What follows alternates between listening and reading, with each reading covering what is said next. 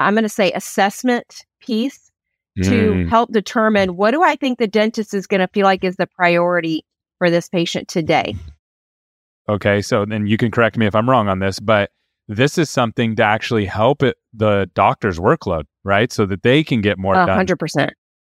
If I know it's going to be concise and it's going to be ready to go, I will step away to get into that hygiene check sooner than if I know I've got to go in and like reset my brain on what's happening with this patient, start the conversation from scratch. They're not excited about that.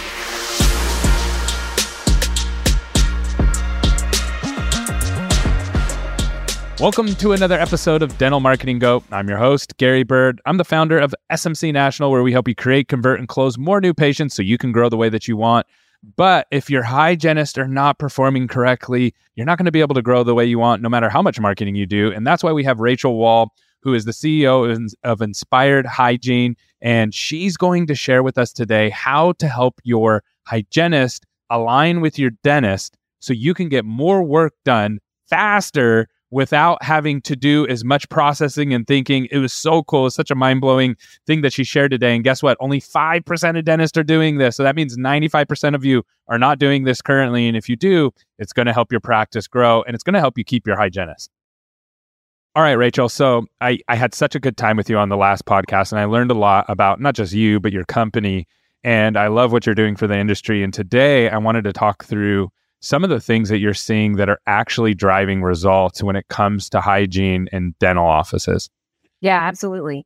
So, Gary, we've been doing this for a long time. And even with the kind of current climate, I would say, with hygiene and, what's happening in practices and the industry overall, the thing that we see that's driving the most results is elevating the hygienist's role as diagnostic partner.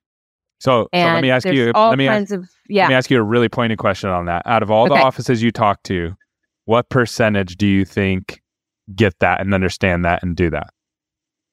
I would say before they speak to us, or when we first had that initial conversation, before they speak, maybe 5%. Yeah, I would agree. Like I would say that almost every dental office I've ever talked to does not think this way. And I know for you, it's like, think this way because it's going to elevate everything else that you're doing.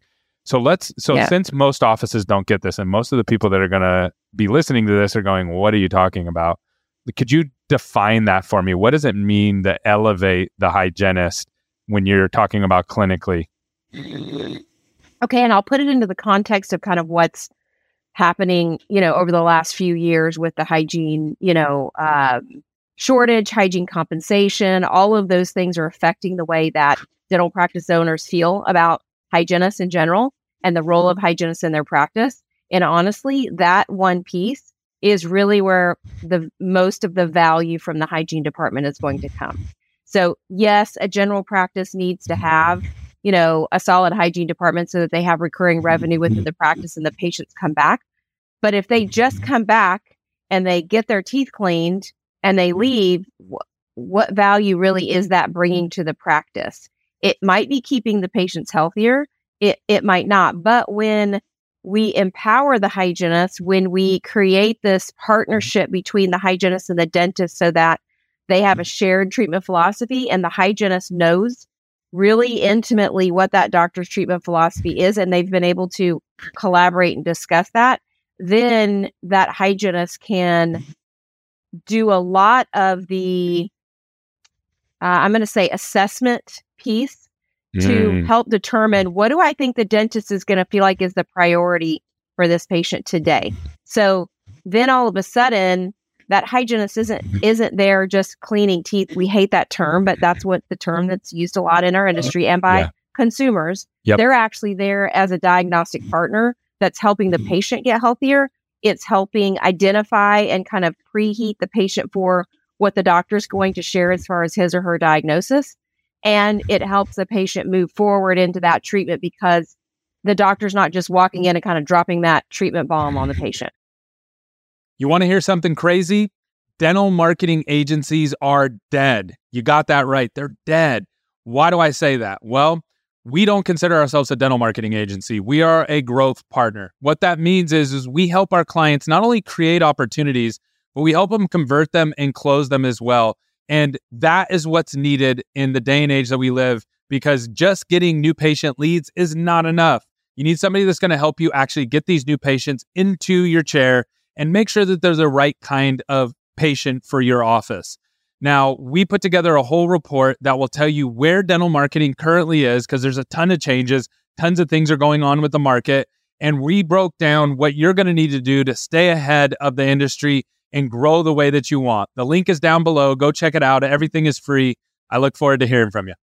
So, and I'm going to approach this from a selfish standpoint, from the doctor's perspective. Okay. So then you can correct me if I'm wrong on this, but this is something to actually help the doctor's workload, right? So that they can get more done. 100%. Yeah. Because a lot of times it's like, well, what do you mean that we're going to elevate hygienists clinically? Like, are you taking away from the doctor? In fact, no, we are helping the doctor get more treatment done and faster and with alignment. Anytime that you have more alignment on a team, it's always better.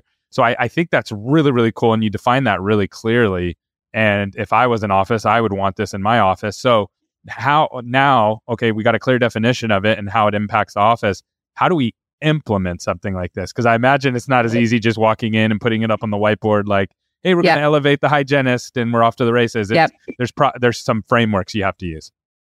Yeah, I would say, and before we get into the how, it's like, okay, we've identified what the win is for the doctor. Mm-hmm. The win for the hygienist is, and I ask this all the time, I do an interactive exercise during one of my speaking programs around the different levels of this, in demonstrating the different levels of the hygienist kind of teeing up treatment.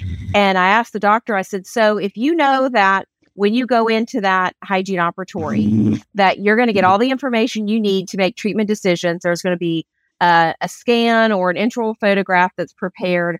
The patient's going to already know. Are you more or less likely to step away from a procedure to go do a hygiene check? And they 100% say more. If I know it's going to be concise and it's going to be ready to go, I will step away to get into that hygiene check sooner than if I know I've got to go in and like reset my brain on what's happening with this patient, start the conversation from scratch. They're not excited about that. Yeah. So that's a win for the hygienist. And then obviously for the patient, they're just getting a more well-rounded educational approach, and they're not getting that shock factor of hearing the treatment after they've spent 45 minutes with the hygienist. Yeah. And so the hygienist is like warming them up, like, ooh, this looks like it might be a problem. Right. And I think the other thing too is like, just from my own experience going to the dentist, it's almost like you have two different teams that are working on you, like, and they're kind of working against each other. Like the hygienist is like, oh, this all looks good, and you've been doing a good job. You've been flossing, and you've been da-da-da-da-da, and your gums look healthy. And then the doctor comes in and goes, you need da-da-da-da, and it's like, wait a second. Like it just happened. Yeah, it's very confusing from the patient's perspective.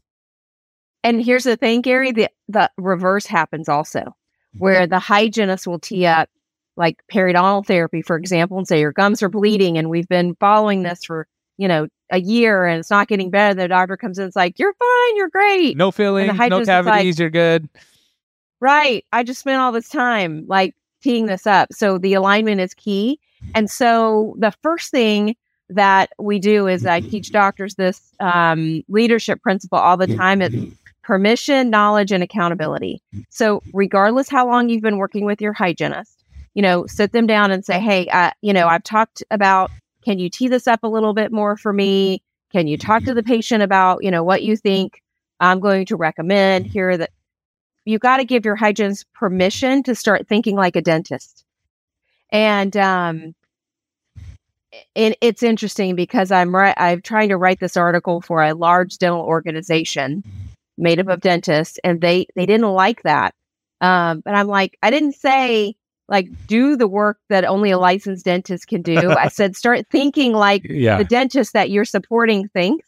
So give your hygienist permission, like, hey, I give you permission to start thinking like I think, and to start sharing your observations with patients. All right. And I also tell them, like, let your hygienist know how far down that diagnostic path do you want them to take the patient.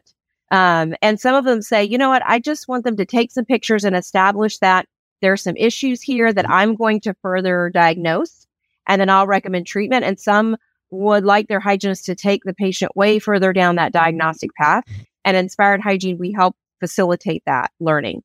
The second thing is the knowledge, right? Those dentists have to be willing to invest the time to really give their hygiene team, honestly, and their assistants too. This applies to the entire clinical team, to give them their treatment philosophy in real life situations. So, for example, one of the great things that we share is for doctors to take operative photos. Assistants are great at kind of reminding the doctor, give them a little nudge. Hey, this would be really great education for the team. Take a picture. They can just point, like, give them the intro camera, take a picture. When you take that old crusty amalgam out and there's a big crack down the bottom of that prep, no one ever sees that except the assistant and the doctor. But think about your treatment coordinator when they know what it looks like when these big amalgams come out, how much more like compelled they're going to be to recommend that treatment when they've seen that. So it's almost like the way we educate the patients, we need to educate the hygienists because they're siloed. They're not seeing those things. Is that right? And the admin team. Yeah. So, right. So this is great for the entire team. So then share your treatment philosophy. So when you see that, what do? Well, if I see an amalgam that on a premolar that's an MOD and it's this wide, it's always going to be a crown. I'm just not, because I've seen too many teeth split. So lots of examples around that. And that is done in like a case review meeting that's done periodically with the team. And we facilitate and help teams put that in place and help them have those conversations and overcome some of the awkwardness that sometimes can be, it's just the team wants to ask the doctor questions, but they're afraid the doctor is going to think they're questioning their treatment philosophy. And then the third piece is accountability. So if you've agreed that you're going to have this type of co-diagnosis relationship, then if it's not happening from the doctor, or if the doctor's coming in and talking a lot and not allowing the hygienist to give that information in front of the patient, then how do I ask the doctor? How do I interrupt the doctor? How do I hold the doctor accountable to allowing me to transfer that information? Or if the doctor then the team has made an agreement that anytime we're recommending treatment, there's at least one intral photo and it's up on the patient-facing monitor when the doctor walks in. If that's not happening, how do we hold the team accountable to that? So that's like a signal, like where my brain has been, that's the tooth we've been looking at. And that's going to help keep your doctor on track. So if you have a talker, right, of a doctor that are they usually connect really well with patients. Yep. But they get a lot of bogged down sometimes. So if they see that, they're like, okay, I got to connect quickly with the patient, and then we've got to talk about that. Yeah. But if that's not happening, a lot of times doctors will passive aggressive. I know this because it's happened to me. The doctor will like passive aggressive come and like, grab the intral camera and take the photo because they're frustrated because I didn't do it. Instead, my doctor said, you know what? I'll be right back. Go ahead and take a picture of that. And I don't ever want my doctor leaving the operatory once he comes in. Yeah. So we got to hold each other accountable to that. That's really good. That's a framework that works really well. That is so good. Okay. And I know this is very simple, but it sounds simple, but I know it's a lot of work, a lot of infrastructure that we got to put into that. What are the results? So if someone implements just those simple things that we just talked about, what does that result, like, what does that look like? What starts happening at the practice? What kind of growth are they expecting from that? Yeah. So it starts to increase the amount of, obviously, restorative treatment acceptance, increases the amount of periodontal treatment acceptance. When patients are healthier periodontally, makes the doctors work easier because the patients aren't bleeding all over the place. Obviously, you're seeing, increased production from increased treatment planning. You're seeing more effective and shorter doctor hygiene exams, less wait time for doctors to come into hygiene, more respect from the patient because they're seeing the doctor and the hygienist work together. The other thing that we cut out is, unless it's something that's really sensitive, like a personal thing with the patient, there's not really a need to have those like hallway conversations about treatment plans. Have it in front of the patient. It's their mouth. We can say in front of the patient, this is an area that we talked about in the past, and Gary wasn't quite ready to move forward then, but we talked about it again today and would love your opinion on this. So, have those conversations in front of the patient when you have a plan and you have the verbal skills to really do it elegantly. Awesome. When somebody needs help with this, how do they get in contact with you? Yep. So they can email us at clients@Inspired Hygiene. Also on our website, inspiredhygiene.com, there's a link to book a hygiene opportunity assessment. And we just collect some data, and we love having conversations with decision makers on those hygiene opportunity assessments, just to show them real quick, like what's possible, how we can help them, increase their hygiene productivity, reduce stress, increase, case acceptance through hygiene. Just making the world a better place to work in, right? Yeah, yep. I hope so. That's awesome. Great job today. Thank you so much for coming on. Thanks, Gary.